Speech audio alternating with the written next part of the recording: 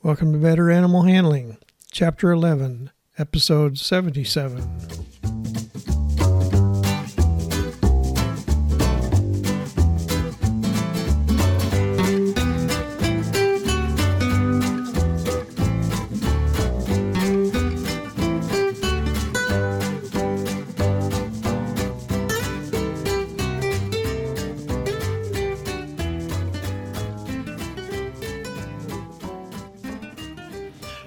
From the center of Missouri, USA, I'm C.B. Chastain, your guide to better animal handling, and Abby, my cattle dog and trail-tried co-host. Say hi, Abby. Our goals are to improve your knowledge of why domestic animals from Chihuahuas to Clydesdales act as they do and how to better handle them safely and humanely. Today's episode is on trail riding and arena riding. Our topics for this week are proper trail riding etiquette and safety, and arena riding etiquette and safety.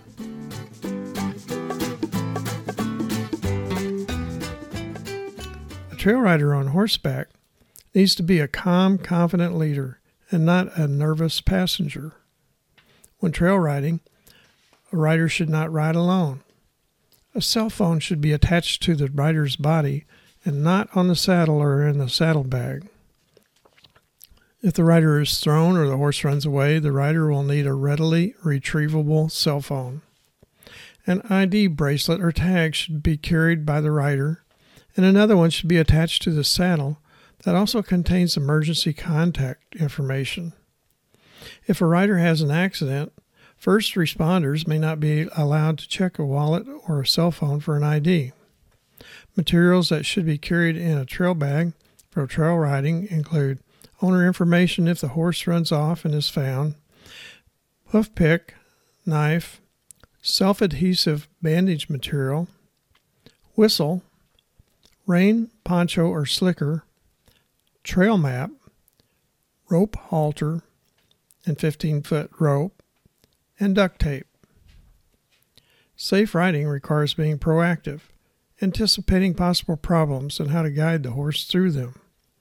Riders should not leave the group or let the group leave them. The group should not move until everyone is mounted, and riders should ride as a group at the pace comfortable for the least experienced rider. Approaching or leaving another rider on horseback should be done quietly and slowly. A trail rider should ride at least a horse's length behind another horse. Traditionally, a horse that is known to kick on trail rides will have a red ribbon tied to its tail. A red ribbon on a forelock signals the horse may bite. A green ribbon means an inexperienced trail horse. A yellow ribbon marks a stallion. However, all horses may bite or kick if their personal space is invaded by another horse, so all horses should be treated as if they would bite or kick if someone rides too close. If a rider wishes to stop, he should raise his hand to signal riders behind him to prevent a pileup and the risk of being kicked. Caution is also needed if riding next to someone else, because some horses will quickly turn and kick the other horse, usually in the area of the rider's leg. The horse should be turned toward scary objects such as cars, dogs, bicyclists, and allowed to keep their feet moving by zigzagging if needed. The horse should not be turned so that a horse-scary object is directly behind it in its blind spot. Tie-downs, martingales, and other tack that prevents a horse from freely raising its head should not be used on trail rides, since they can cause a ridden or runaway horse that attempts to cross water to drown, or one that falls on its side from being able to regain its feet without struggling. When encountering people on bicycles or other equipment the horse is not used to, the rider should try to get the other person to talk to them so that the horse realizes that the scary object is, in part, human. Riders must be watchful of people with raincoats or other plastic, crackly-sounding apparel, umbrellas, and balloons. Each of these are common horse-scary objects. If roads must be crossed while on a trail ride, traffic guard riders should be posted along the road for both directions to stop oncoming vehicles. Other riders should cross single file between the traffic guards without large gaps in the line and travel no faster than a slow trot. Paved roads, especially asphalt, can be slick for horses' hooves or shoes if the shoes are not specially made or adapted for pavement. If there's any possibility of a need to ride at night, reflective tape should be attached to the rider and the horse's legs above the fetlocks. Trail riders need to know the dates for hunting seasons and avoid riding in hunting areas. Even if not planning to go into the woods or another area that might be for hunting when riding horses during hunting seasons, rides should be restricted to midday and a bright orange hat or vest on the rider or a rump sheet on the horse should be worn. Trails should stay along roads or in open fields. Bells can be put on stirrups, and the rider can carry a whistle if hunters are needed to be alerted. However, horses must be desensitized to whistles beforehand, and whistling begun softly to warn the horses before making a loud, shrill noise. When riding in dense brush or woods, looped reins, loose back cinches, and loose breast collars can get caught on branches of vegetation. The rider must be able to bend at the waist and lean over the horse to occasionally duck under limbs, and the horse must be tolerant of this. English, Australian, and endurance saddles do not have horns, which allow the rider to bend over more closely to the horse's neck when riding through areas with trees having low branches. All horses should be trained to tolerate dismounting on either side.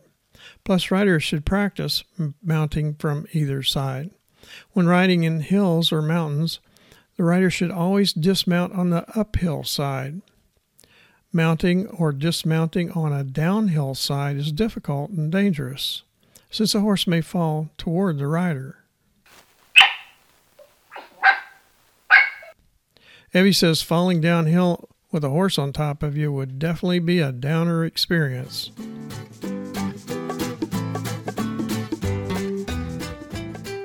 During lightning storms, riders need to seek low ground, but remain watchful for flash flooding. Taking cover under trees that are next to rock outcroppings or in water must be avoided. Metal on riding tack and on riders should be removed if possible. Riders ought to stand on something that insulates, such as a rubber rain slicker, or crouch with their feet together and arms near their body. When crossing a stream or river, there should be nothing that could impede the horse's movement, such as tie-downs, lee ropes, or macates, lariats, or martingales. The rider's movement also needs to be freed. No chaps or spurs. The rider should find the most shallow spot possible and head the horse diagonal to the current. Slower currents indicate deeper water and should be avoided. Deer or elk tracks at a crossing will indicate a safer area crossing site. When riding in the water, the rider should watch the far bank, not the water. Watching the water may cause a rider to lose his balance. When a horse is crossing water, it should not be permitted to stand and paw at the water, since this is a fairly reliable sign it intends to lay down in the water. Swimming a horse in deep water is dangerous and should be avoided. If deep water crossing is unavoidable, remaining in the saddle impedes the horse's ability to swim and the rider's ability to get free in an emergency. Split reins should be tied together and hooked over the saddle horn to reduce the chance of the horse stepping on the reins in shallow water. The rider should kick his feet free of the stirrups and hold on to the saddle horn while he stretches his legs back and float on his belly over the horse's rump.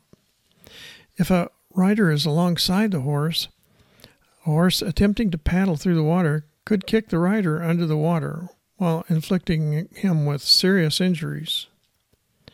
Alternately, a rider may slide back over the horse's rump, hold the tail and float behind the horse.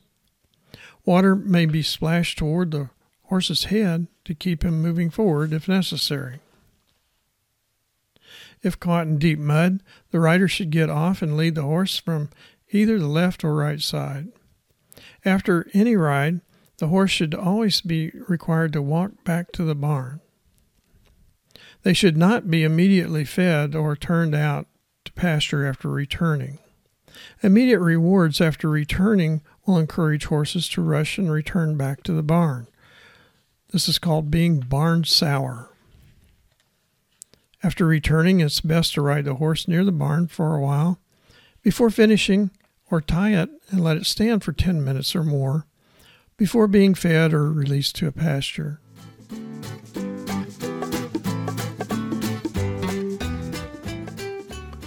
Riding in an arena with other riders can be dangerous if proper etiquette is not followed. Riders going at a faster gait have the right of way. They are expected to stay to the outside near the rail. Slower riders ride closer to the center of the arena. When stopping, mounting, or dismounting, a rider is expected to go to the center of the arena. When approaching another rider going the opposite direction, riders should stay to their right. Another horse should not be followed at closer than one horse's length. Horses should not be lunged in a warm-up area with riders present.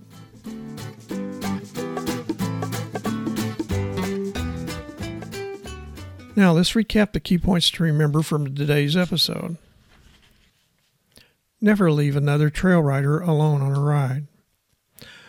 No tack that could interfere with a horse's freedom to move its head should be used on trail rides.